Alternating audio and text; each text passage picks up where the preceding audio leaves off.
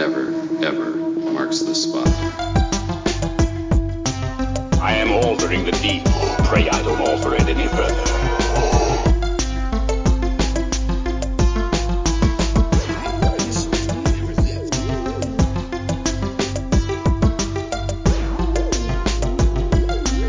What's your favorite scary movie?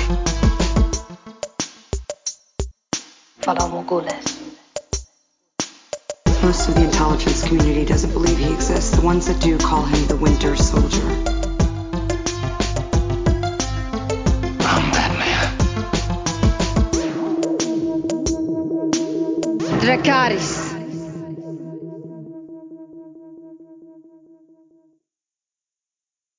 Hello, everyone, and welcome to this week's episode of the Top 5 Report, the podcast that realized it can get away with just about anything as long as Steve is babysitting. My name is Drew. I'll be your host for the evening. Along with me, as always, is my brother Peter. Here. Hey, What's man. up? Not much. It's been a week, let me tell you. Yeah, I know about that. Yeah, and it's been a very hot week. Like, I feel like the temperature just keeps going up, and it's been a day where I've been like, you walk outside and you're just like, oh gosh, why did I made the mistake of mowing the lawn today, and it was brutal. I felt like I was gonna pass out by the time I was done. So, well, I will say, and I know I mentioned it before, but I do work in law enforcement, and let me tell you, today was a great day for wearing Kevlar. Holy cow! I couldn't imagine.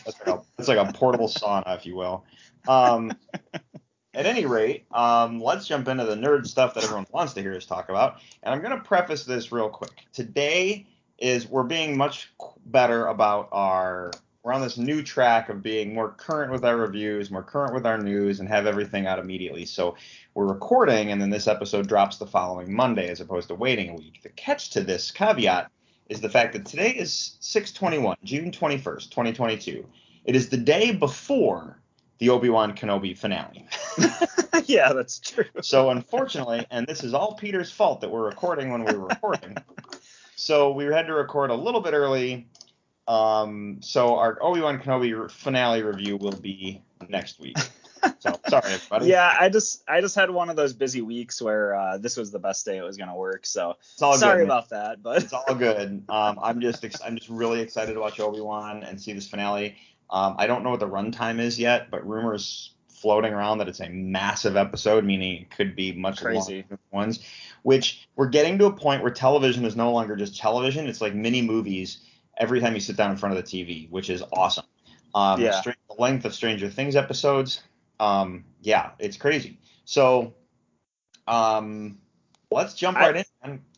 Yeah, I mean, I was just going to comment on that. I just think it's really cool. Like the idea that TV shows doesn't have to be strictly like an hour or half an hour long, and it can you can make an episode as long as it needs to be. It's just a really cool idea.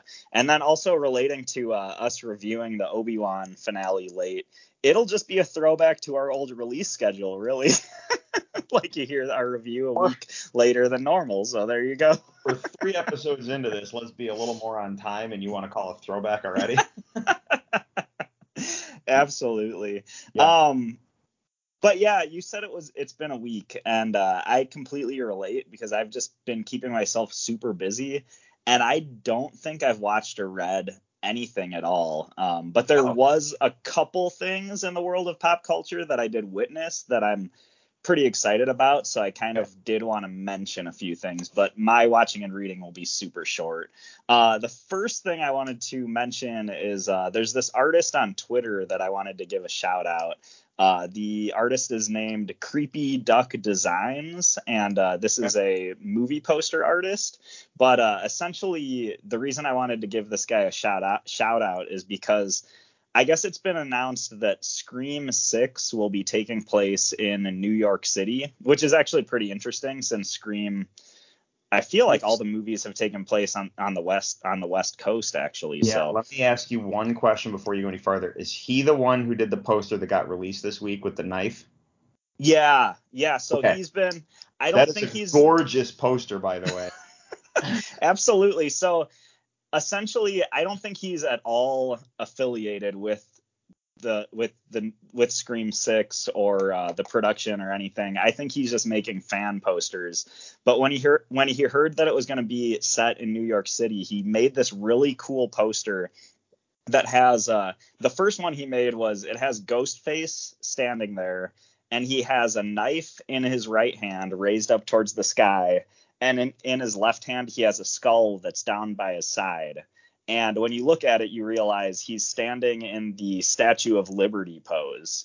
And then in the background, there's the New York skyline behind him. And it's such a cool, like, it's such a good idea for a movie poster that I feel like I've never seen before. And I was just like, that's genius. That's iconic. Like, they need to do that. And then the second one he did it was basically like the New York skyline, but then out of the ground, instead of a skyscraper, there's the giant Scream knife.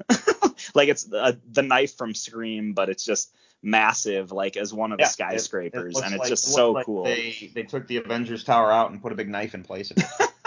Yeah, or maybe like the Empire State's Building, or I'm not sure which building exactly it is, but the one with the city is a gorgeous poster. So yeah, that's cool. I didn't realize. I don't know if I was looking more when I, you bring up the artist, and I don't know if I looked that deep into it, but I was like, this is a really cool slick poster. Absolutely. So that is Creepy Duck Design on Twitter. So check him out. He's got some cool stuff. The only other thing I wanted to mention is the manga Berserk has, and this is actually a story that's a few weeks old, but I figured I'd mention it because I'm really low on watching and reading this week. Okay. But the manga Berserk is coming back. So I don't know if it was a year, within like the last 2 years, like a year or two ago, we talked about the passing away of the manga artist Kentaro Miura, who he's the artist and writer behind Berserk. Mm-hmm. And this is one of my favorite mangas ever. And I actually think he was one of the best just comic artists in general that I've ever seen.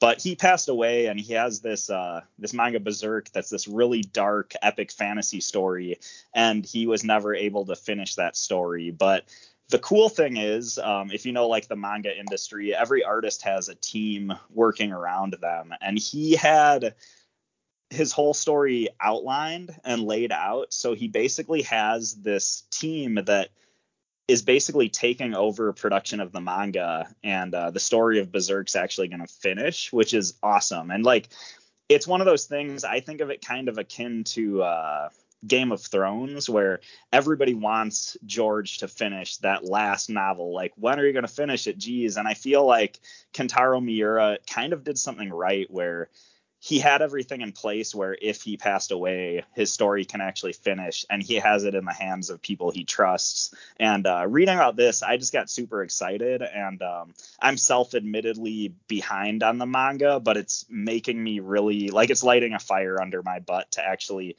catch up, because I think this is one of the more interesting stories within just comics and manga and anime and all that. So I thought I'd bring it up, especially since I gushed about Kentaro Miura's art a lot when he passed away, whether it was last year or the year before, I can't remember exactly, but really, really exciting news. So right. Okay. Yeah. Otherwise, that's about it for me. So what do you got? Well, the one video game that I religiously play, and I can't, for some reason, it's almost to the point where it's the only video game I play anymore, is Elder Scrolls Online. I got sucked into that big time, and the new expansion dropped today. So yeah. Said, do you want to do a podcast on Tuesday? I was like, I wanted to play Elder Scrolls, but the game will always be there. So yeah, I will probably tinker around a little bit with it after we get done. So that dropped out today. I'm just really excited to check it out. Just new story content, new area to explore. New game mechanics that they put in there. I'm just really excited for that. Nice. I did get a chance to watch a bunch of stuff. So cool. I have one episode left of Stranger Things. Nice. The current season. So season 4, part 1. I have one episode left. The only reason I didn't watch it is because as I got up early, I couldn't sleep. The sun woke me up, which is one of the reasons why I hate summer, because I'm one of those people who likes waking up in the dark because my eyes can adjust. Yeah. And I'm not like, it's like when the sun wakes, like when I Those go people camping, are known as vampires, by the way. yes, they are. Yes, they are. When I go camping, the sun waking me up is not an issue. When I am in my own bed and the sun wakes me up, it's like, no, go away. I need like 20 more minutes. You know what I mean? But when I wake up in the wintertime in the dark, you're just like, oh, sweet, and you can just roll over and go back to sleep. In the summertime, sun wakes you up. You cannot go over and go back to sleep because the sun is there waking you up. Yeah. Any rate, so I got up one morning and I started like watching Stranger Things. I'm like, ooh, no one's up. I'm just gonna binge through some of these episodes. Nice. And I got to the point where I was like, okay, the final episode's an hour and 40 minutes. I'm gonna have to put that one aside for right now. Okay. It was the length of the episode that made me not watch it, and I'm like, I need, like, people are starting to wake up. I need to not have distractions. I absolutely love what I'm seeing so far. I'm having a lot of fun with the Awesome. episode. My only quibble with the show right now is the Hopper stuff. I feel is a little too much of a slow burn Okay. because it's very clear to me where I'm at in the show. It's very clear to me what we were building towards. The slow burn doesn't bother me as much, but there were parts that I'm like, can we just move this part along because I want to get back to the kids. So, I agree with that. I actually felt that way with some of Eleven's stuff and like her backstory. I felt like some of that was going a little slow, where I just wanted to know what are the kids doing, what's going on with Mike and Will, and what's going on with the other group of kids, like with Dustin and Lucas, and where everybody's at. But yeah, I'm glad you're liking it. I've thought this season was pretty great so far. So yeah. So because I haven't watched the final episode yet, I did not watch the Stranger Things season 4 part 2 trailer yet, which I will watch. I just didn't want to see anything that was going to screw me up. So I was like, ooh, I probably shouldn't have seen that.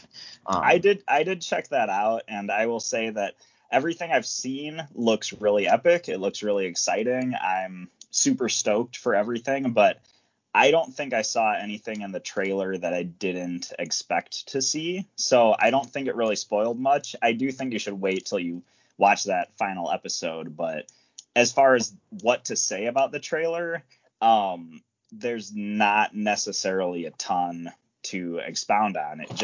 It looks good. It looks kind of what I'm expecting, and it looks like it's going to be a really fun ride. I do want to ask you, so I mentioned this season there was one episode that I just keep thinking about because I feel like it's one of the best episodes of television I've ever seen, and that was episode 4 this season. What did you think of that? And that's the episode where I was gonna just say I binged them. I started watching so many back to back. Just refresh me on which one episode 4 was. Oh, so episode 4 is the one that focuses on Max and when she's brought into the Upside Down, and like she ends up going into Vecna's house and stuff like that, and that's where that's when they have to that's when they like learn about the music. Yeah. Exactly.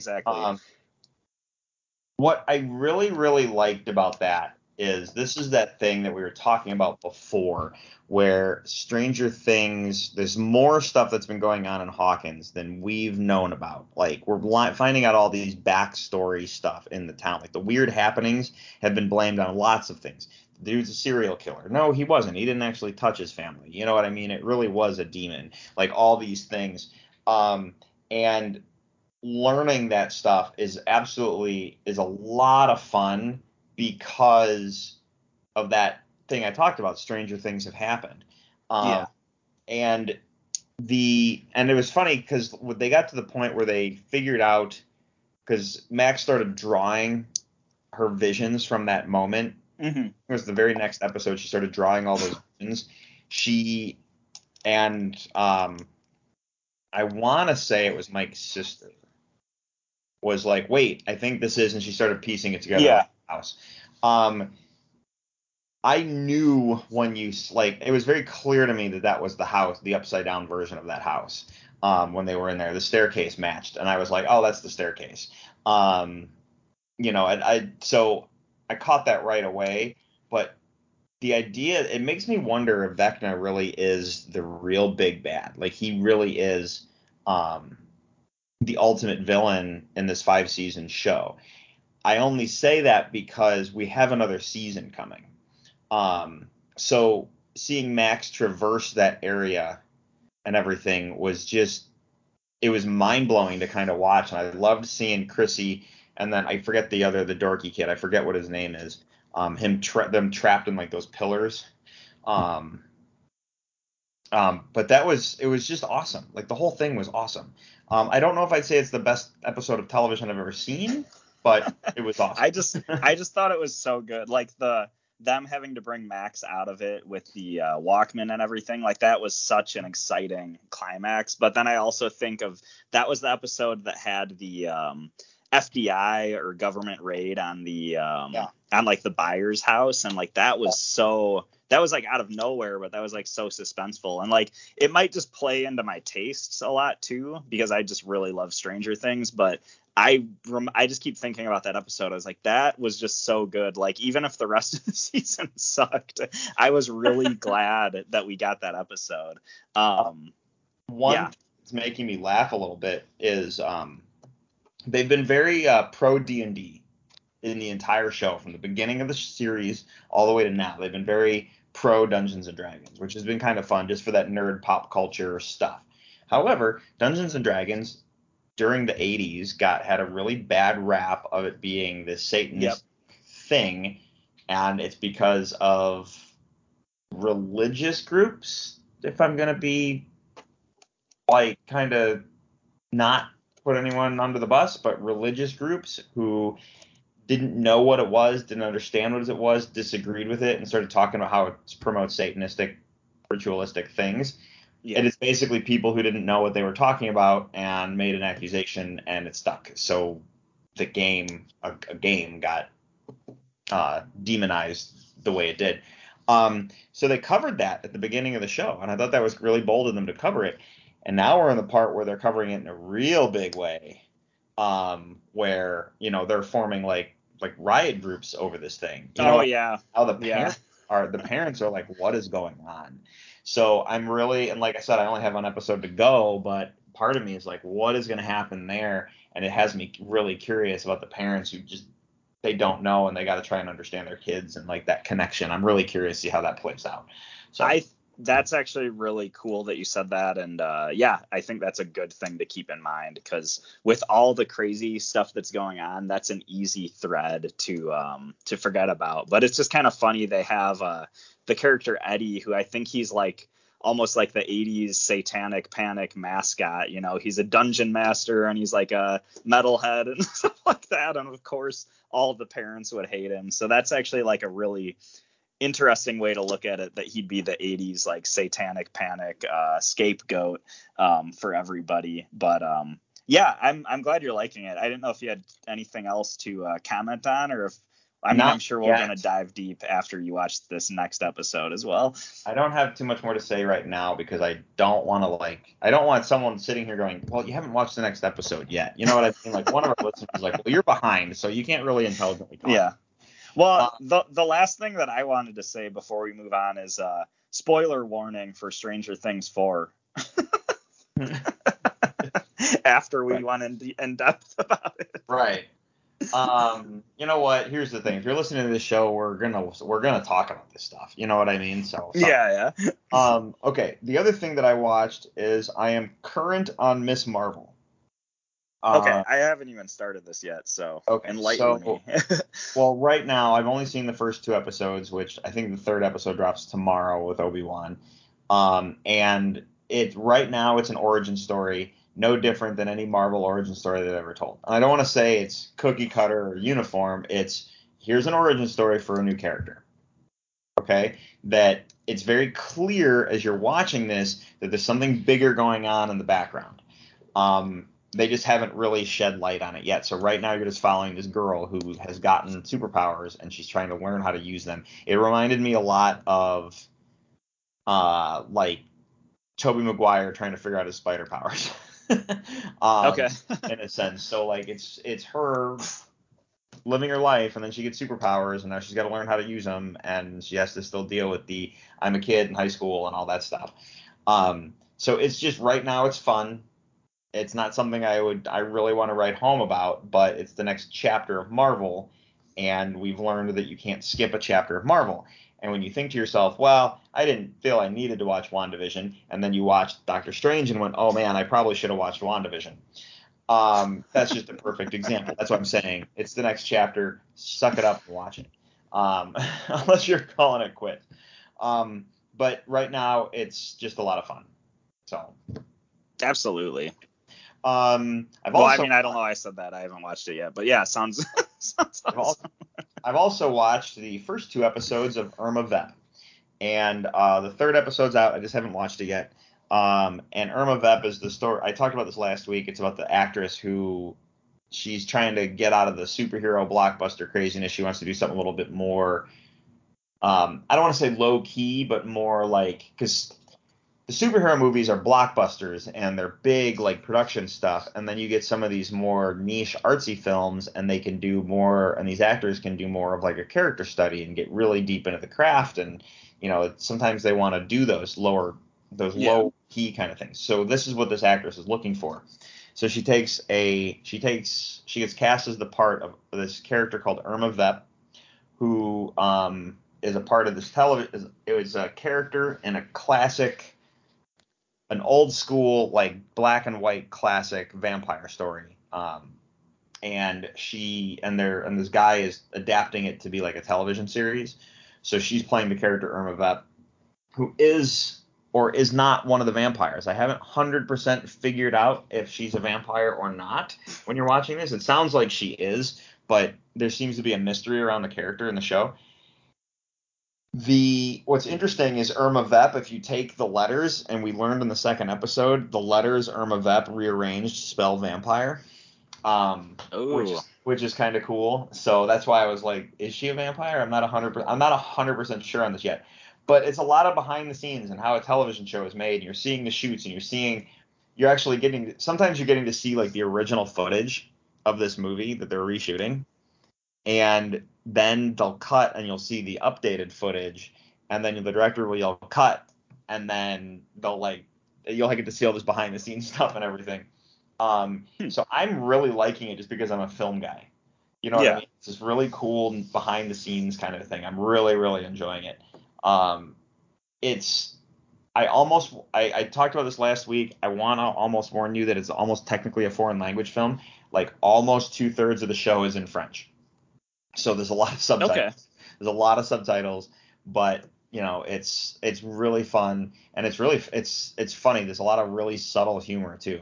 So yeah, I think it's worth watching. But I'm kind of curious to see how it plays out. So I'm gonna stick with it, and I think it's gonna be a limited series as opposed to multiple seasons. I have a feeling it's not gonna be. It'll be a 1 season and done kind of setup. So.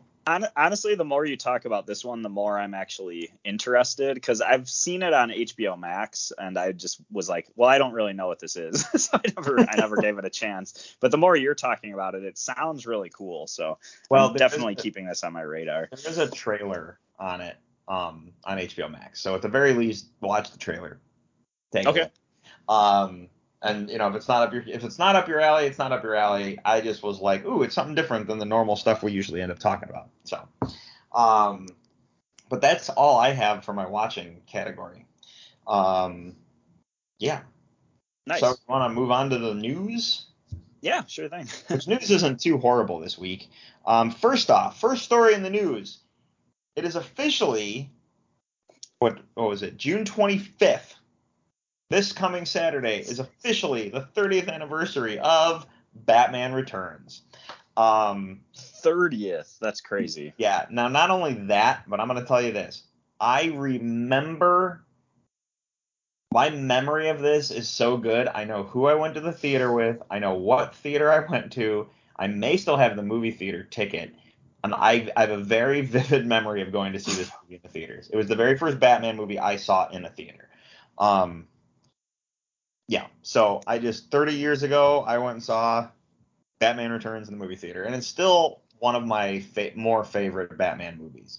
It's definitely up there for me. Like, that one holds nice, a special place in my heart, but probably because it's the first one I saw in the theater.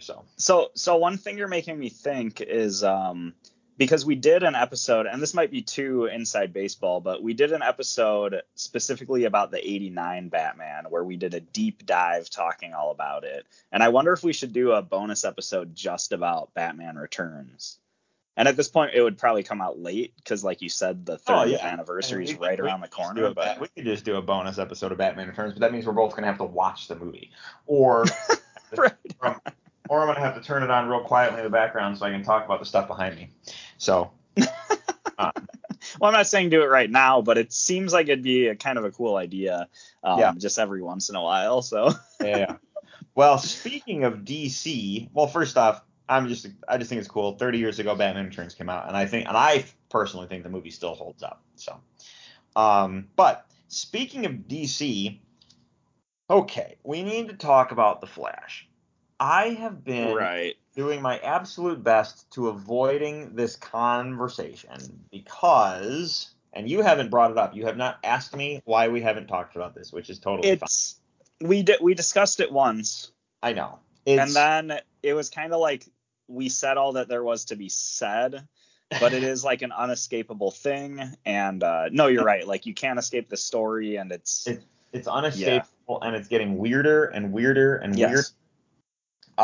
Because Ezra Miller, who plays the Flash in the films, first it started with harassment, and then it started with physical altercations and assault claims and all this stuff, and now it's down to like kidnapping a 12-year-old. Yeah. It's getting weird enough that according to Deadline, Ezra Miller will not be a part of any future DC projects after The Flash. Warner Brothers reportedly has no plans to work with Ezra Miller again after the Flash movie. The hope is that the scandal will remain at a low level before the film is released. So they're now at a point where they're just like, we really want to get this film out. Stop screwing around and ruining our marketing ploy. I have a feeling that the average moviegoer isn't going to know enough about the behind-the-scenes stuff with Ezra Miller to affect the box office. I've also read reports that they might be rebranding the Flash movie as a Batman film because they know Batman sells, and then they don't have to have the stink of the Ezra Miller accusations on the back end of it. Yeah. Which that might actually be a smart way to go because of the Michael Keaton and the Ben Affleck and all that stuff. My concern would be that they're just like, you know what, we're going to have to reshoot all of his scenes, which would be really rough if they had to recast. But we might be getting another Flash soon, and to be completely honest, Barry Allen, he was the first Flash, but for a lot of people, their Flash was Wally West, because that is the Flash from the Justice League cartoon. So if you ended up doing if there's something you can do to the Flash film where Wally West becomes the main Flash and then that's your Flash, maybe that's worth exploring and making the movie just a little bit longer. Just saying. I'm just worried there's going to be some weird like Superman mustache gate situation again where it's like they're superimposing some other actor's mouth and eyes into Ezra Miller's Flash costume, and it just looks really weird. Well, my thing right now is just like DC cannot catch a break, and I feel really bad for them just in that aspect alone. So it's just like, what's happening? But we might be getting a new Flash. I don't 100% know yet. So yeah. I think I remember when we first talked about Ezra Miller's antics, and I remember saying on that episode that, like, you know, I'm looking forward to this movie, and I'm kind of really worried that if like his trend of behavior keeps up, that he's going to kind of put a bad name on this Flash movie we've all been looking forward to. And I feel like that's actually happening. And at the time I said that, I think he was kind of on the level of just like a lot of drunken belligerence and stuff. But like you said, there's like this weird, like, kidnapping situation, like really kind of seedy stuff going on. And this is much worse than when I said that. This is much worse than I ever thought it would be. And it's kind of just disappointing, I guess, because like I was looking forward to this movie. Like, we have Michael Keaton back. We're getting kind of this cool live action adaptation of Flashpoint. The director, is it Andy Muschietti or something, who did like It, and he also did the movie Mama. Both films are really awesome. So I was really looking forward to this. But yeah, I'm kind of at a loss for words. Like, when I said that I hope Ezra Miller doesn't like screw this up, like, that just seems like such an understatement now, and I'm just overall just kind of disappointed in everything. You know, I don't even know what to say. I don't know what to say either. Yeah. Speaking of not knowing what to say, which is I'm glad you said that. It's a great segue. Nerf has a new mascot. Yes, I saw this. And it's Nightmarish. I think it's awesome that you said you saw this. Yeah. Their new mascot. When I say mascot, like when you go to like a hockey game, like you go to a Blackhawks game and they have Tommy Hawk, the big like Blackhawks mascot, and the mascot out like cheering on the fans and shooting T-shirts into the crowds, or you go to like the, you know, like Gritty, or like, you know, I mean, like there's mascots out there. I'm glad you brought up Gritty, because Nerf's new mascot reminds me a lot of Gritty, who's the Philadelphia Flyers mascot, right? Philadelphia Flyers mascot Gritty, who is nightmarishly strange on his own and kind of becoming like, he's become a pop culture icon of the fact that he's just a thing. No, this Nerf one, his name's Murph, and it's an amalgamation of Nerf darts. Yeah. Like, it's all Nerf darts. It kind of looks like a guy wearing like a ghillie suit made out of Nerf darts and then like a jersey over it or something. No, in the picture I have, there's no jersey. It's literally like this. He looks like a blob of Nerf darts with arms and legs. There's no facial features at all, and he's holding two Nerf guns, and he's like just in a running sprint. And I'm like, this is. Like, okay, I haven't seen that one. The one I saw, I thought he had like almost like a basketball jersey on, but the picture you're talking about looks a lot funnier and a lot more frightening, to be honest. Are you looking at it right now? No, I'm just listening to your description, and I think it's awesome. Like, it's just Nerf darts, and like, yeah, he looks like a ghillie suit, but it's like the world's like scariest Muppet come to life. There's no face, there's no eyes, there's no mouth. It's just this like Nerf dart being. It's creepy. So yeah. It's one of those like Slender Man things where like the absence of a face makes it even more frightening. Yep. Yeah. Okay. Moving on. Kevin Feige, Marvel Studios' Kevin Feige reviews details on MCU's next big saga coming soon. As we are nearing the end of Phase 4, which I didn't really realize we were nearing the end of Stage 4, I think people will start to see where this next saga is going. Kevin Feige stated on upcoming Stage 5, I think there have been many clues already that are at least apparent to me of where this whole saga is going. So, this is my thoughts on this comment. Of course we're going to find out soon. There's obviously a convention coming. I know D23 is on the horizon. We haven't had San Diego Comic-Con yet, so they have to be announcing some things. But take a look at what Phase 1 was. It was a lot of origin story movies, and then the big Avengers team-up film, right? Yeah. Okay. Since Endgame, aside from a couple things like Spider-Man, Doctor Strange, and WandaVision, it's been a lot of origin stories of new characters. We're learning new stuff. And Loki wasn't an origin story, but it's new stuff putting him in a specific direction. You see what I'm saying? Yeah. So, and we're about to get She-Hulk, and we're in the midst of Ms. Marvel right now. So we're getting to a point where we're going to have some kind of a shift to Phase 5. But I really think that we're looking at Kang the Conqueror. I still believe we're looking at Kang the Conqueror for where this is headed. I could be wrong. Might not be. However, in my catching up with Marvel, finding out there's Avengers, the most current run of Avengers, very early on. Let me pull this up real quick, because I caught this and I was like, oh man, that's amazing.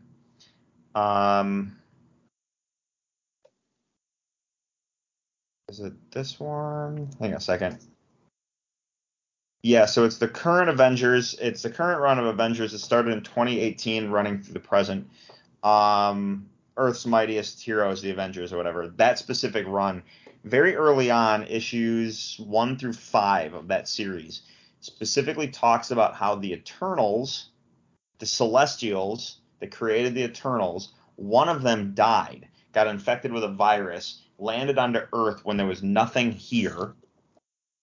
And when it died, the infection spread throughout the soils and stuff. And then as life began, this infection mutated, and that's how we got mutants. And then that's how we got other characters, like other enhanced that are not necessarily considered mutants the way the X-Men and stuff are. But it was really interesting to read that. I'm like, wow, that's a bold piece of like Marvel lore to like suddenly like learn about. I thought it was kind of fascinating as I was reading the issues. But the reason I bring that up is because we just had the Eternals movie. What if that's the direction we're headed in? This is, and look, if you're a comic book company or a film studio related to a comic book company, you want your viewers to go, I want more of that. And then to walk in a comic book store and be able to pick up a book and jump right back in with their favorite heroes. You don't, right. You want the comics to be their own thing and you want the movies to be their own thing, but you want enough of a connection to where the viewer/reader has that correlation, if you will. So when I was reading that, I was like, oh man, this is an interesting thing. So it kind of struck me as odd, but hearing Kevin Feige say we're going to learn more, it made me go, I wonder what you guys are really planning over there. And I wonder if some of these things I'm reading are going to shed light on that we haven't seen yet. We just had an Eternals movie, so. Yeah. And speaking of wanting more of stuff, as well as I guess just going into the comic shop and, continuing, you see a movie and you want to continue that adventure. So you go to the comic shop and you get some reading material. And one of Marvel's most popular superhero teams is still not in the MCU. And it definitely relates to the theory you were just talking about. The X-Men is not a presence in the MCU yet. So are they planning on bringing it in? How are they going to do it? We're all waiting to see, but I think that's going to be possibly one of the most exciting things to happen once they actually bring the X-Men in. I mean, who doesn't want to see? Are they going to is it going to be like the same X-Men team that we've already gotten? Are they going to be recasting people? And if they do recast people, that's going to be so exciting. Like, who do you have for your short list of, Wolverine fan casts and stuff? Like, right. That's going to be, I feel like if that's the direction they're going, I feel like it's going to kind of blow up the internet for a little while. So I don't know. Very interesting stuff. But obviously, I think the biggest problem, my personal opinion, the biggest problem with Wolverine right now is you can't cast too young because it wouldn't make sense in any version of the character, any universe version of the character. If he's too young, it won't make any sense. So, and I understand his healing ability makes him age slower, yes, but Hugh Jackman was like the perfect age for the character from the get-go, and as you grew with the character, he remained the perfect age all the way throughout. You know what I mean? So I just think that's one character we got to be careful of. Otherwise, I can't wait to see what they do. There is a rumor that Wolverine is in the Ms. Marvel show. It's a rumor, and I don't know how true that is, but I'm definitely hoping to find out. So nice. At any rate, let's move on. Other things that we want more of. Game of Thrones is not only getting a prequel series, House of the Dragon, they have a sequel series currently in development at HBO, which will take place after the events of the show Game of Thrones, and it will focus on Jon Snow. Specifically, Kit Harington is returning. Right. That's awesome. It makes me wonder who else they're going to get to return to the series. Good call. That's the question. And I say that because we're talking a sequel series. So I'd be really excited if a lot of them came back. We don't know what the story is. It's such early development. It's such early development that the only thing they're allowed to tell us right now is Kit Harington is going to play Jon Snow again. So that's all I got. And Game of Thrones is a universe I want more of all the time. So I'm excited for more Game of Thrones. Absolutely, and I'm really excited to see how the events of season 8 of Game of Thrones, like how does that resonate with Jon Snow? I feel like emotionally there's a lot of growth that we can see from that character, and that's going to be super interesting. And I don't know, I'm glad that I know a lot of people wanted Jon Snow to be named the king at the end of that series, but I'm kind of glad that he's going to be more on an adventure. You know, I feel like it'd be kind of weird to see that character reigning over a bunch of people. I feel like just thinking about it now, it just seems like it would be out of place. So definitely really exciting though. Yeah. We have a live action Hercules movie coming for Disney. Okay. I should have seen that coming because of all the other live action stuff coming. What I didn't see coming was that it's going to be directed by Guy Ritchie. And then I thought to myself, wait, this shouldn't, like, here's the thing. That seems odd to me that Guy Ritchie is going to be doing a live action Hercules movie. But then again, Guy Ritchie also directed the live action Aladdin movie, which was actually pretty decent, sort shy of Jafar's casting. So I'm all about seeing this. This sounds cool. And Guy Ritchie's a great director. So yeah, that's right on. That's just a quick. Hey, live action Hercules coming. Top Gun Maverick director Joseph Kosinski. Kosinski. Yeah. When I saw it on screen the first time, I was like, how do I say that? He is currently in the works of directing a Formula One movie. Okay. Now, I don't know if Tom Cruise is in it. However, I do feel that after Top Gun, they made Days of Thunder, NASCAR movie, and Top Gun Maverick just came out, and they're making a Formula One movie. It's very weird. History repeats itself. However, Joseph Kosinski said he has plans to use similar practical effects on the racetrack for his upcoming Formula One movie. The visual effects in Top Gun with you putting the cameras in the real jets and using them and like mounting the cameras in ways so they can get real footage of the real jets. If you're going to do that with a race car movie, that sounds awesome. Absolutely. Like, that sounds fantastic. I'm in. I'm sold. You sold me on that alone. I will totally see that movie. So yeah, I just want to bring that up. I just think that's awesome. So no, it all sounds great. And yeah, I mean, is this a secret Days of Thunder 2? That would be crazy as well. But wasn't Cary Elwes in Days of Thunder? It makes me wonder if they're going to bring him back. But I think I'm getting ahead of myself at this point. Cary Elwes was the Iceman in Hot Shots. Wasn't he in Days of Thunder as well, though? I don't think so, but you're making me want to go check it out. Okay, Michael Rooker was the opposing driver. Okay. I'd have to double check the casting on Days of Thunder, but I want to say no, but could be wrong. You want to hear the scary story of the week? Yeah. That's scarier than Murph, the Nerf mascot. This is our science story of the week, because I love hitting up a science story every now and then. Scientists have invented living skin for robots. For some reason. I saw briefly about this, and I thought it was really weird. Japanese scientists have used human skin cells to create a living skin equivalent that replicates the look and touch of skin, repels water, and repairs itself when injured, much like living organisms. Okay, I'm just going to say this right now. I know that the robotics industry is very excited about this. All I think of is Terminator. Period. Yeah. Like, did you guys not see Terminator? We know that Skynet was only prevented. It's gonna happen. And that's the thing, Peter. You and I could spend an entire episode on the singularity if I just let us go off on this. We're not going to talk about that now.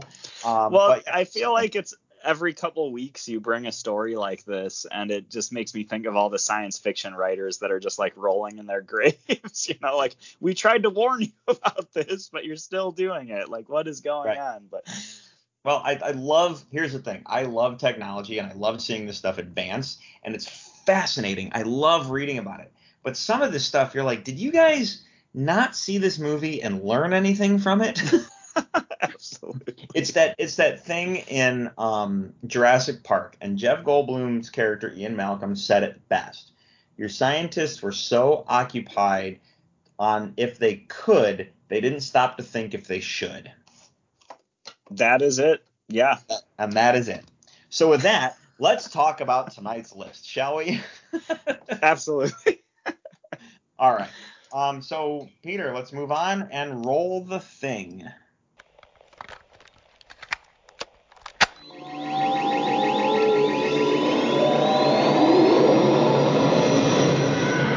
And now for the top 5. Okay, Peter, here we go. It is list time. This was my pick. You kind of said let's talk about Mandela effects. And even after we stopped talking last week, I thought to myself how stupid some of the Mandela effects are, because it's not that it's an actual thing so much as people just remembered it wrong. Yeah. So, yeah. But it made me think of the Bernstein Bears situation, where I always liked the idea that it's an alternate reality that bumped into ours and information bled through, and we say it wrong because of information we got from another universe, which brings us to the multiverse conversation. Multiverse is a very popular word right now. It's a very popular word in the sense of we have Doctor Strange in the Multiverse of Madness. We're about to watch a Flashpoint movie at some point if DC can get it to our theaters before Ezra Miller destroys the planet.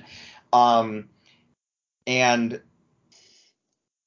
the multiverse is exploding, and I think a lot of people don't really. I think they understand what a multiverse is, but I don't think they fully understand what a multiverse is. What I've learned in my nerd pop culture conversations that I have at parties and stuff is some people that I've talked to get lost when you use the word universe. Okay? Right. And the reason I say that is because we have a Marvel universe. We're not talking about movies and comics differences right now. What I'm talking about is there's the Marvel universe, which has the X-Men, the Fantastic Four, the Avengers, Wolverine, Captain America, Iron Man, right? Spider-Man. That's the Marvel universe. You have a DC universe, which is Batman, Superman, Wonder Woman, Justice League, Teen Titans, Nightwing, Robin, Joker, Penguin, Catwoman. That's the DC universe. Those two pillars form two different comic book areas, right? Now, the layman who doesn't read comic books or doesn't pay attention, isn't an average moviegoer, might on occasion get those confused. And I have several conversations where someone will be like, but wait, what about this character? And I go, wrong universe.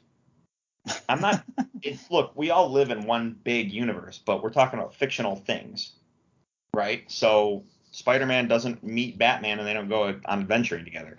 There are comic book crossovers where writers have done those, but that's not a normal thing.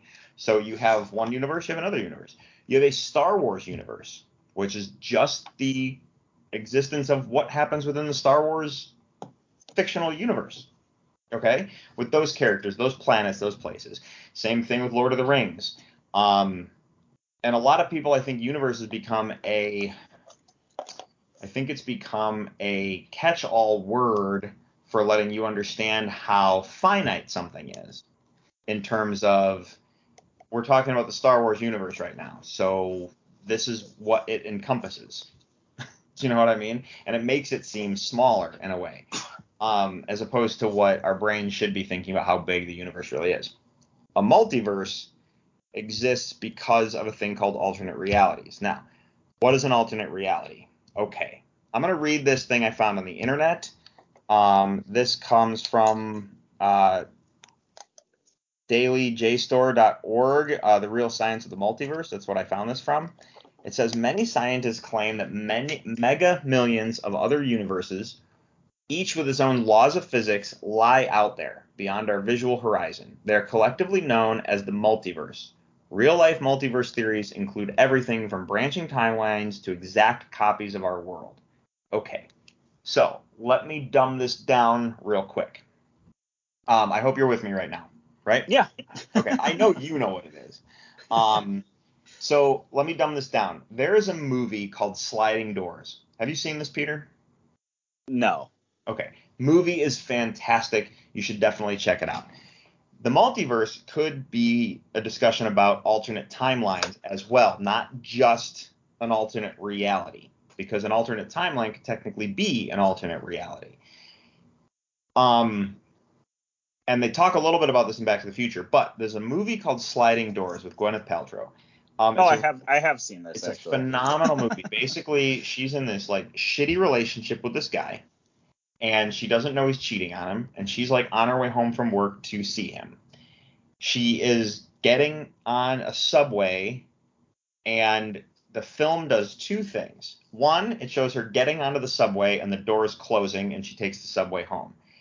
Then there's another, and then the film kind of rewinds a little bit, and then you watch her not get on the subway because something stopped her and she missed the subway.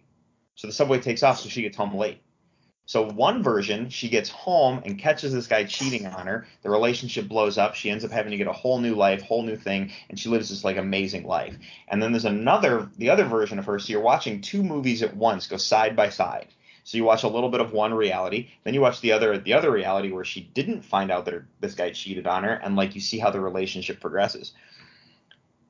It's really, really interesting watching this movie unfold because you actually are getting to watch two movies at the same time. You watch a little bit of one, and then they show you a little bit of the other, and then they go back to the other one, and they kind of juxtapose the whole thing to the end.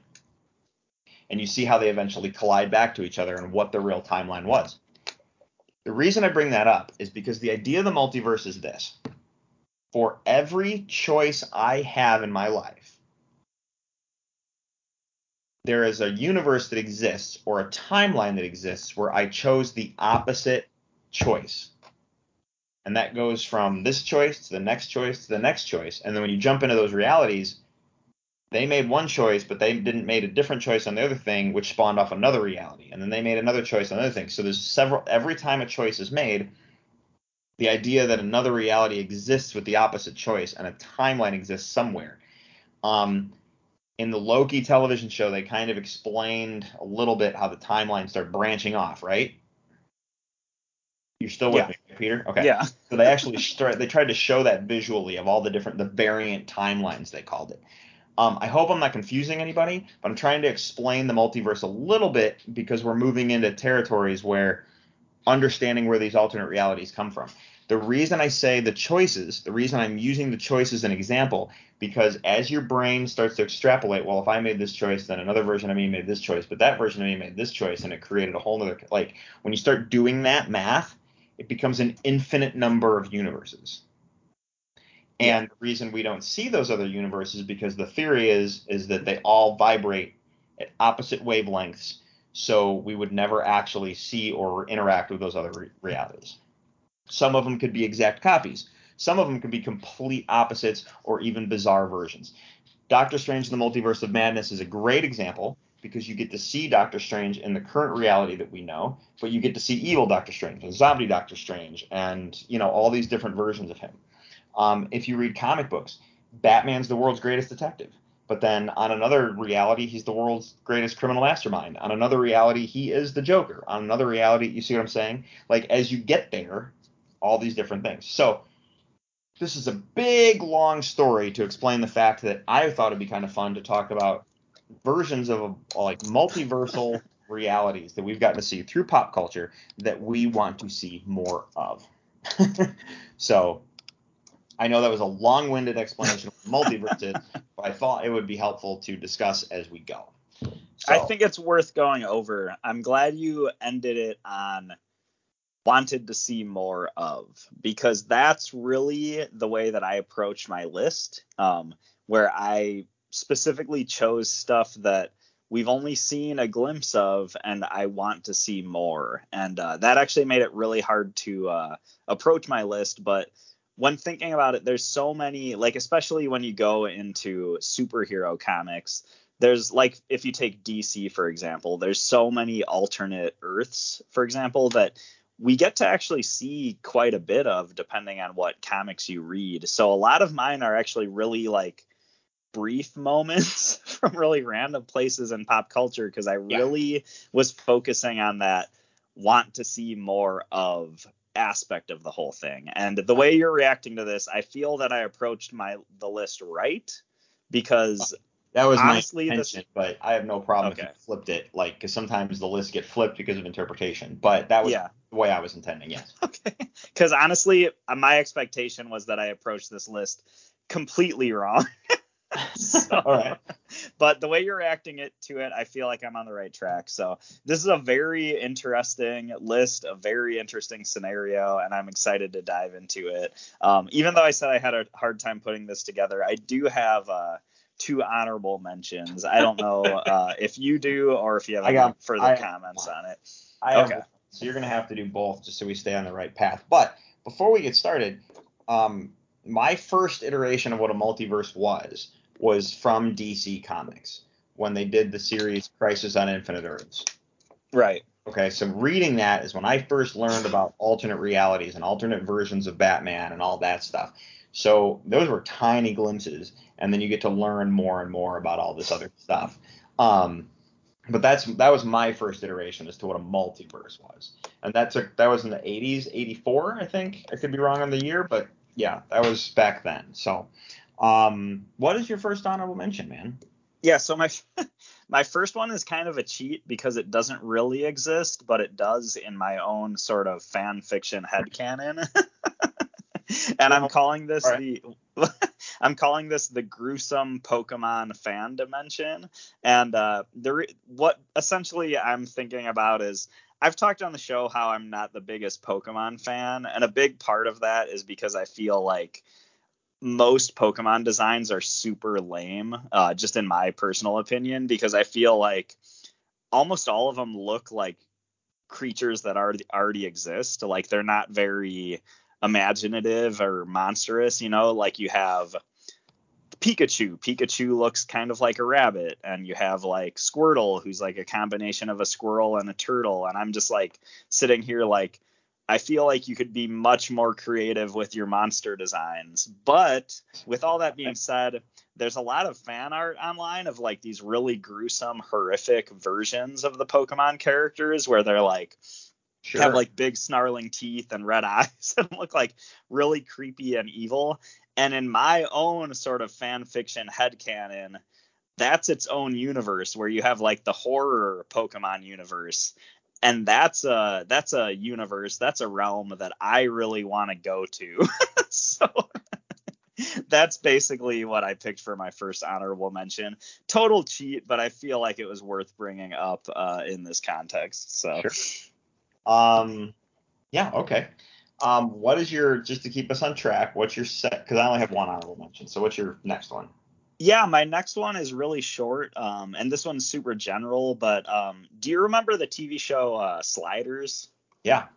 So Sliders was a show, I believe it was on Fox, but I might be wrong, but this is a show that aired in like the late 90s, and it was a sci-fi show that starred Jerry O'Connell, and it was kind of a group of people who had a wormhole machine, and it was one of those sort of Lost in Space scenarios where they went through the wormhole machine and they went to a different version of Earth, and at that point they were lost, and each episode they kind of went to a different version of Earth, and the whole thing they were trying to get back home, like in that really classic Lost in Space sort of way.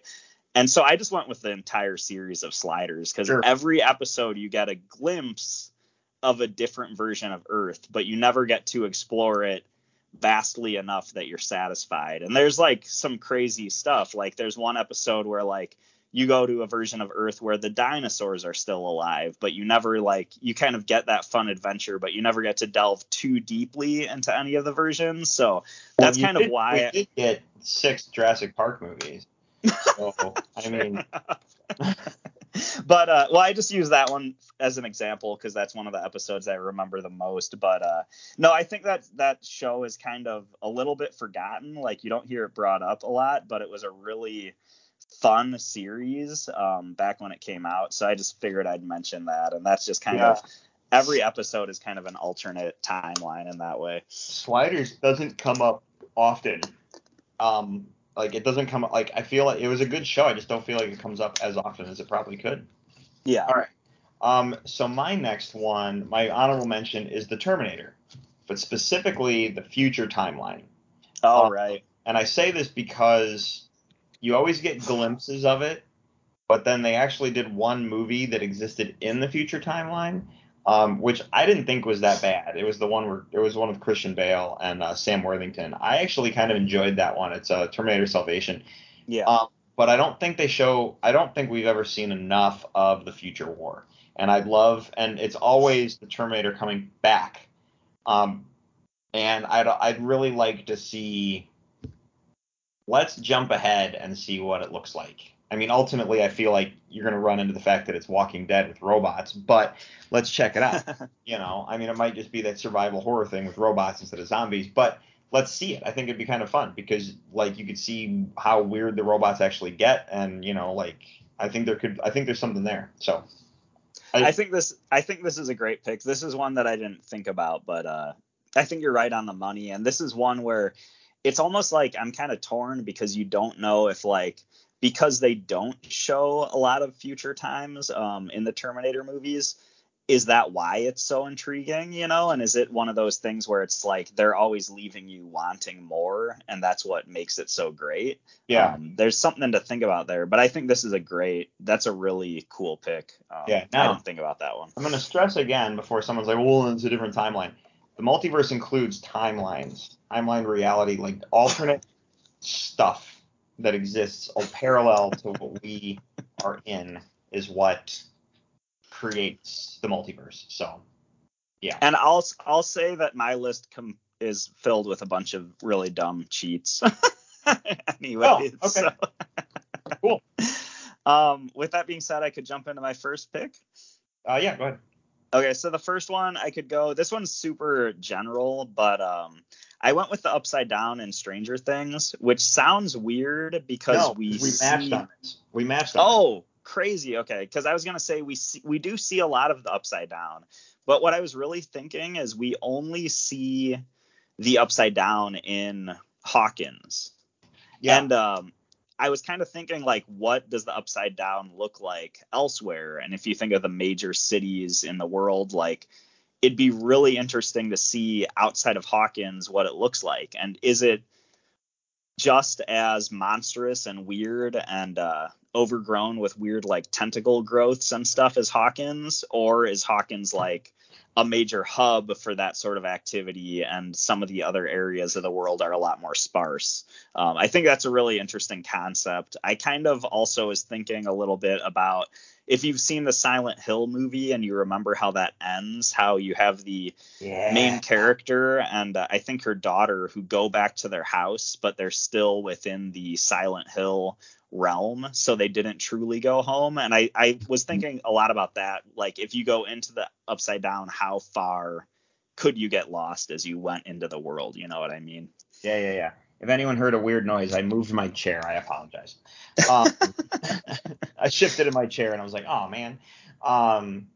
No, the Upside Down, what you said is exactly why I put it on my list. The glimpses we get, because Will's running around in that first season, he's running around in the Upside Down by himself for a while, and a lot of the other glimpses you get are glimpses. And this is one where it's a very finite alternate reality. You're not seeing the multiple variants so much as you're just seeing one different variant. So, like, you're flipping upside down and there's the house, and that's what that house looks like in the Upside Down, or that's what the school looks like, or that's what the mall looks like, or that's Vecna's house. You're seeing this really horrific, bizarre, desolate world that exists, but what else is out there? Are there other people? Are there civilizations that exist in the Upside Down? Yeah. Like actual civilizations, not just the damaged town that you get to see. I don't know. Like, the idea is kind of cool. Or is it just monsters trying to break the barrier? Or Or, and I'm going to roll into a Dungeons and Dragons thing because they talk about it, because they pull the Upside Down from a Dungeons and Dragons manual in the show. But what if the Upside Down is essentially the Underdark from the Forgotten Realms? You know, like the idea is like that it expounds from there. So, yeah. Absolutely. But yeah, we matched on the Upside Down. What you said was great. I think that's I didn't expect us to match on that. So, yeah. No, yeah, I didn't expect to match on that either, but that's pretty cool. So I get moving to throw it back to you. Moving out of that one, I'm gonna move into my dumbest pick on the list. My silliest and dumbest pick, but I went with the Futurama cowboy universe. And this pick is just based on a joke from Futurama that was just so perfect and hilarious. But there's an episode where the Futurama crew is in their spaceship and they go to the edge of our universe. And when they get to the edge of our universe, there's like a little bit of kind of like white negative space in between, and then another universe starts, and Dr. Farnsworth is telling like Fry and Leela and the rest of the crew about how next to every universe there's another parallel universe that is exactly the same except for minor changes, and there's an infinite amount of different universes out there, and what they're looking at when they look at the other universe is the same ship and the characters staring out the window right back at them, but all the characters are dressed as cowboys. And it's just like a silly, like funny joke. But again, I had trouble putting my list together, and this was too good and too silly not to pick. So that's the one I went with. No, I hear you. No, that's too silly, and that's perfect, but it's a perfect example of an alternate universe. Yeah, exactly. You know what I mean? And I guess I'm going to go with my silly one. Do you remember? So yeah, we'll just knock that out. I'll go with my silly one. Do you remember the show The Kids Next Door? Yeah. Codename Kids Next Door. Yeah, that was a great one. Kids Next Door. Was that Nickelodeon or was that Cartoon Network? Cartoon Network. Okay. 90% sure. Kids Next Door had an episode which I thought was phenomenal, and I don't know if it was an alternate universe episode or if it was just the kids' explanation. But it was the explanation that the kids were always there, and they had to create the grown-ups to handle all the stuff that they didn't want to handle because they're kids. So the episode actually was shot like a documentary explaining the existence and the origin of where grown-ups came from. So the kids could continue being kids and not have to deal with the adult stuff that they didn't want to do. It's probably one of the coolest episodes of like a cartoon I've ever seen. And I just wish I knew the title of the episode, but that one made my list just because of the idea that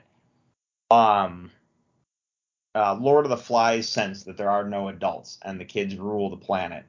Well, someone's got to take care of this stuff, so we're going to invent grown-ups to handle everything. Do you know what I mean? Absolutely. Okay. I think you've mentioned this episode before, and I think it's like a really clever, just hilarious concept. So good pick. I haven't seen this episode myself, but yeah. Yeah, I don't have too much to expound on otherwise. But. Good, man. So what do you got for me? Okay, so yeah, I guess we'll go out of another goofy, silly one into another one that I have. I promise my whole list isn't all goofy, silly stuff, but this example is actually the first example that I thought of. And it is from a Simpsons episode that is part of the Treehouse of Terror series. So it's Treehouse of Terror episodes, or Treehouse of Terror 6, and the episode is called The Third Dimension. And this is the Simpsons Tron parody where Homer finds a magical door behind his bookshelf that leads to a 3D Tron-like world. And the whole episode involves like the family as well as like the police end up showing up and stuff. And they're all trying to get Homer out of this three-dimensional world that he's been sucked into, and it has these great super dated 90s CG graphics when Homer's in that area. And there's also that great bit where one of the police officers says, like, can you describe what you're seeing? And Homer's like, well, it's kind of like, has anybody seen Tron? And then around the room, it just goes, no, no, no, no, no, no, no. Like every character's saying no until it gets to Chief Wiggum's. And he's like, yes, I mean, no. But the episode ends with Homer in this weird Tron world being sucked into a black hole and entering the real world, entering like an actual city street. And he looks like this CG animated version of Homer, but he's walking around among real people. And then the credits roll. And I remember watching that. And as a kid, you know, when I was like 8 or 10 years old or however old I was, my immediate thought was, damn, I really want to know what happens next. And when you suggested this list, as goofy as a pick as this is, that's the first thing I thought of was like, I really wanted to know what happened to Homer next. So that's my next one, is the third dimension from The Simpsons. So yeah. Nice.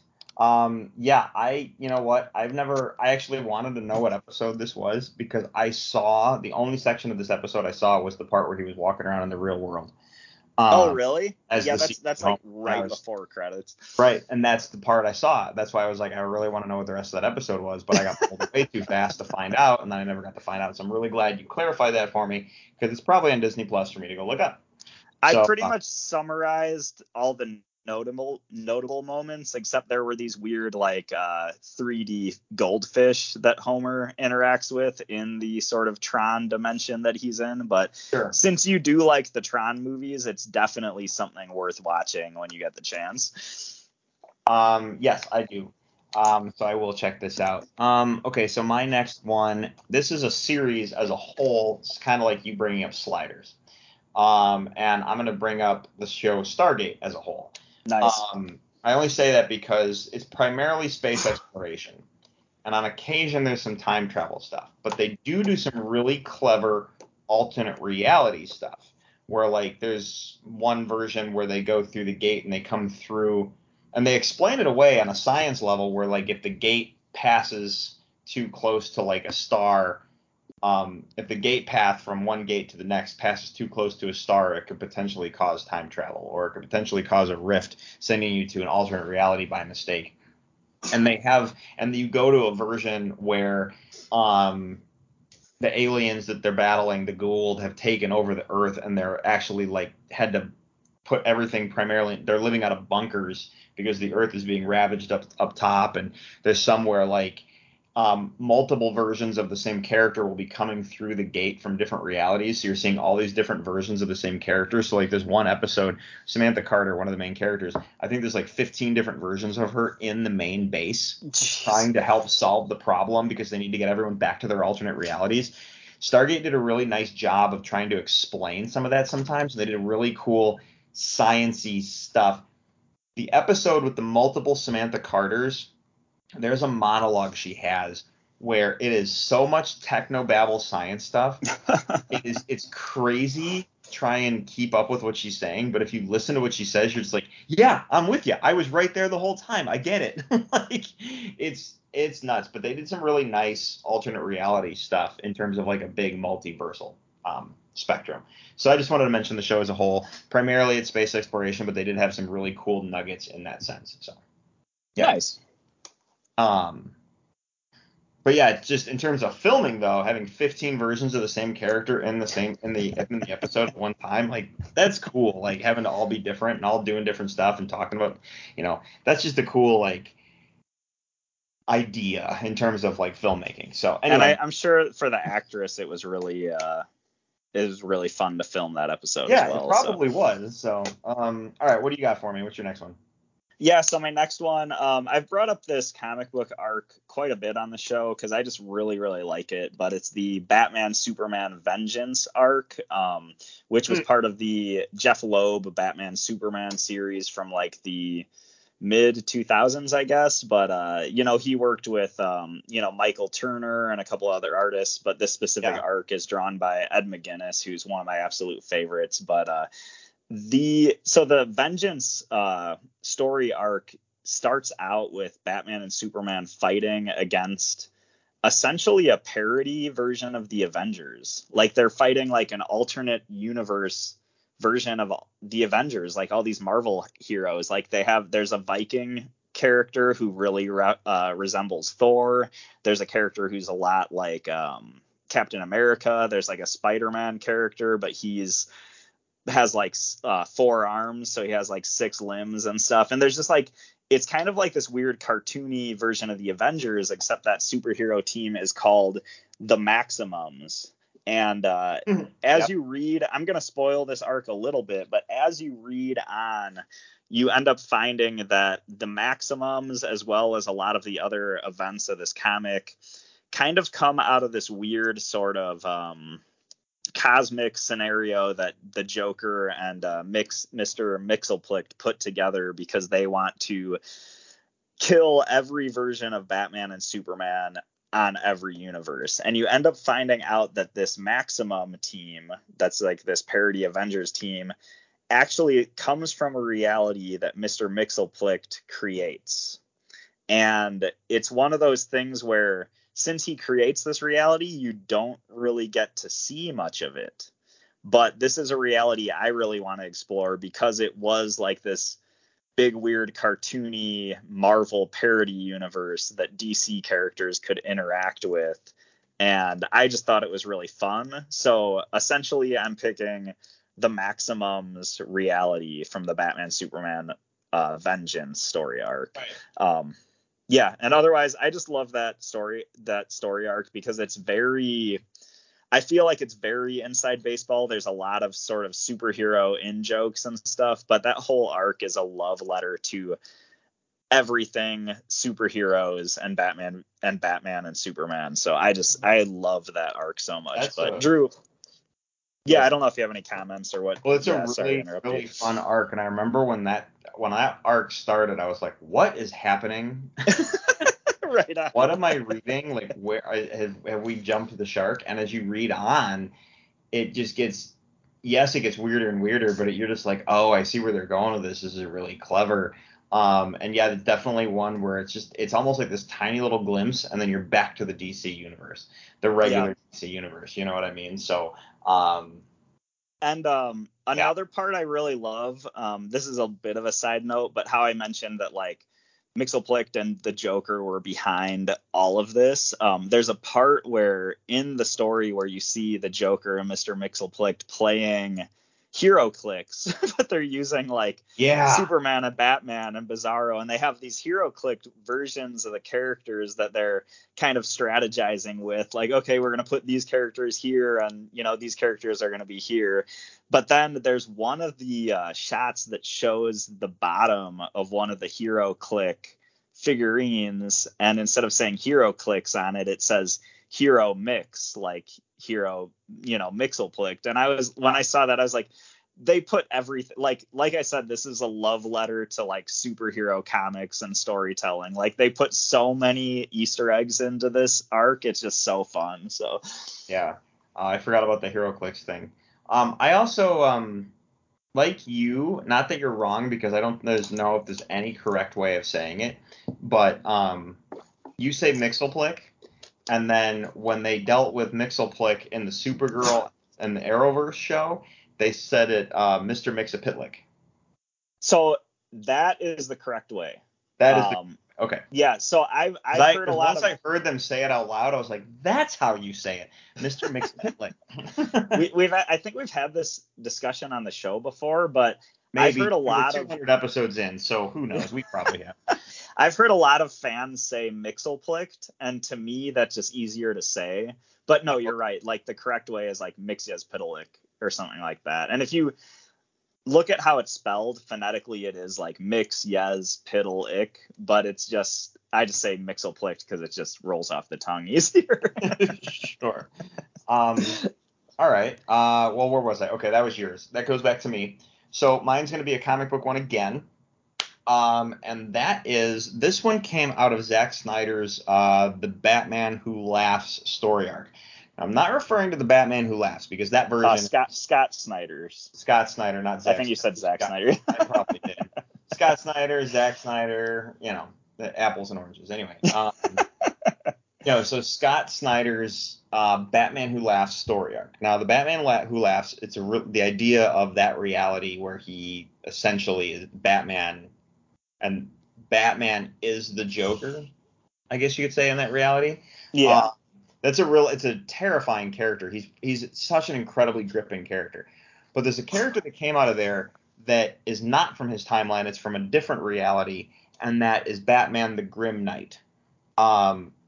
This fascinated the absolute hell out of me, because I was just like, okay, it's Batman with guns. It's basically, what if Batman, instead of, because, Bruce Wayne sees his parents die, and then he's like, I'm never going to let this happen to anybody else, so I'm going to learn how to fight against people and become Batman and, save the world and that kind of thing. This version, Batman the Grim Knight, is the kid who saw his parents murdered, picked up the gun the robber dropped and killed the robber, and then turned himself into basically the Punisher, and it's Batman with guns. And he, in the story arc, is helping the Batman Who Laughs achieve his goal. But you get a glimpse into the world that the Grim Knight came from. And it's really interesting when they start talking to the real Batman, the Batman we know, about, like, when they bring up the Joker, they bring up the Penguin, or they bring up the Scarecrow, and they bring up these villains, and he's like, I don't have any of those. And the reason he doesn't have any of them is because he probably already killed them before they became the supervillains that they were.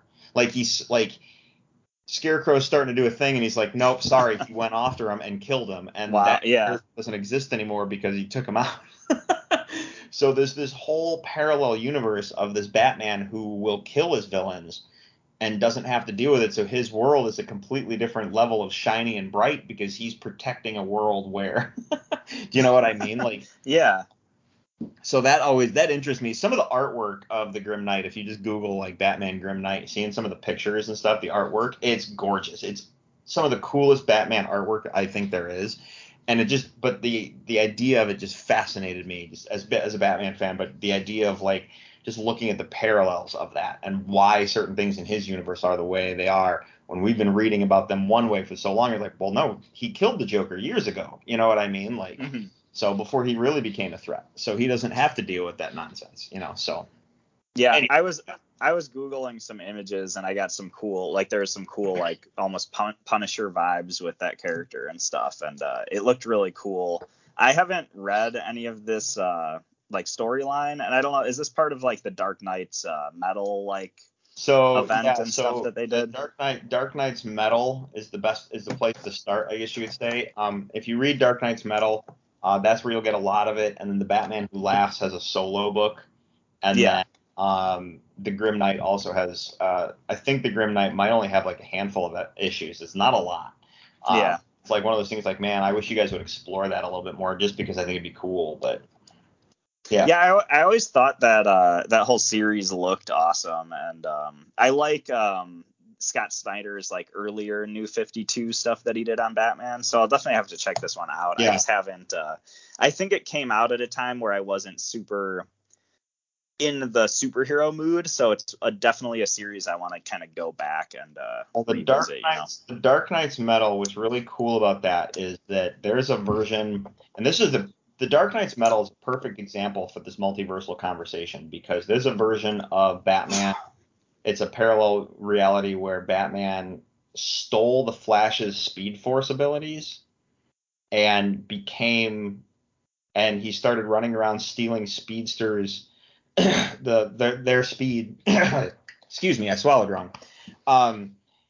He started stealing their speed, but he was killing them and taking their speed, and then killing the next one and taking their speed, because he wanted to be the fastest person alive, because if he's faster, he can be more places quickly to deal with all the crime and everything. So, and he calls himself the Red Death. Really cool. Yeah. Really cool artwork on that. And then they have the Aquaman Batman, they have a Green Lantern Batman, they have a different Batman for each version, where he's like, what if Batman became this, all the way through. Origin story of all these. You get to see the origin of all these things. It's it's such a fun story arc. So yeah, Dark Knight's Metal, check it out because there's all these different parallels and it's a perfect example for this conversation. But yeah. Anyway, Nice. moving on, what is your last one for the night? Yeah, so I've had a pretty big goofy list, and my last pick is also pretty goofy, but I think it's really cool. And when it comes to multiverses that we've only had a glimpse of, I thought this was a great pick because I picked the Amalgam universe from comic books. So this was an event or kind of a weird crossover scenario in, I want to say, late 90s that Marvel and DC did that was basically this weird crossover universe of both Marvel and DC called the Amalgam universe. And you had characters like Doctor Strange Fate, who is like a combination of Doctor Strange from Marvel and Doctor Fate from DC. And if you read that, yeah. Go ahead. No, because I'm thinking like the I think it was Dark Claw is the Batman Wolverine comic. Yeah, Dark Claw was like the coolest one visually, who was like a combination of Batman and Wolverine. So he had the cape and like the dark suit, but he had the Wolverine claws and like the Wolverine ears, and he just looked so badass. But then you had like you had Bruce Wayne, Agent of S.H.I.E.L.D. That was another one that was fun. There was another comic called Super Soldier that was like kind of a combination of Captain America and Superman. And my favorite actually was Spider-Boy, which was a combination of Spider-Man and Superboy, who his main villain was this his, at least from as far as I read into the arc, was this combination of Bizarro and Carnage called Bizarnage, which is a really fun name. But I just thought this was a fun event, and it really was pretty short-lived. Like, I feel like all these comics probably only came out over a year or two in the late 90s, but it has that nostalgic, like, really delicious 90s art style, and it has, we all know and love these superheroes, so it's like a really fun little bit of comic history that I think gets overlooked a lot, but if they did an Amalgam sort of like reboot, like I'd be first in line for that. So this was definitely another one that I thought of really early on with this list that I thought was just too perfect to pass up. So yeah, I forgot about this one, but no, that's a cool one. And like you said, I love the Dark Claw one just because visually he's the coolest one. So when you're absolutely reading that story and then they bring up that combination, yeah, really cool. All right, so my last one of the night. This is another, in my opinion, silly one, but hey, why not? We're going to talk about the show Star Trek for a change, and that doesn't come up often on the show. But Star Trek, it's so true. That's actually funny, but Star Trek has this thing called the mirror dimension, which is a parallel dimension or parallel reality to the reality that we know as Star Trek, and that's the evil versions of all the characters and everything we know. Okay.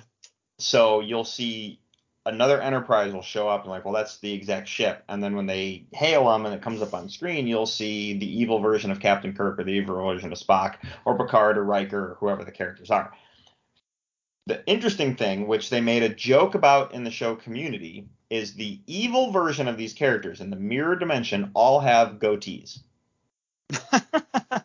Okay, so in Community, when they had the so when they were talking about the darkest timeline, Abed made everybody like fake goatees to wear. That's great. They have a joke about that in Futurama as well, where so yeah, Bender, there's an evil version of Bender with a goatee, but yeah, keep going. Well, in Star Trek, you have to deal with these evil versions of the mirror dimension versions, and they all have goatees, so you can see so when they both have to be on the screen at the same time, you know which one's the evil version of said character. I think, and I'd have to double check this, but I think the exception of Riker because he already has a goatee. So but the what's funny about this? Well, what's interesting is they always come into our reality. It's not often you go to the other side. Yeah. Or of the mirror dimension. So I wanted to bring this up because it's one of those classic callbacks to a alternate reality multiverse kind of a thing. But what else is out there in the mirror dimension. It's something you never get to see. So that's why this made my list for the night. And I'm kind of glad I was going to put it further on the list, but I'm like, no, I should save this one for the end. So I think it's a cool pick. I think it's obviously left its mark on pop culture. Like we just talked about 2 parodies of this concept, but there's obviously a lot, and there's a lot of people I hear joke about it where it's like you have the evil version of so and so, and people talk about how that version is exactly the same. They just have a goatee. But I feel like a lot of people don't know where that trope comes from. So this is a cool bit of television and science fiction history. But yeah, definitely a good call. And you talking about this, since I myself do have a goatee, I'm kind of curious where the good version of myself is at this point. Right. But yeah, right. Nice pick.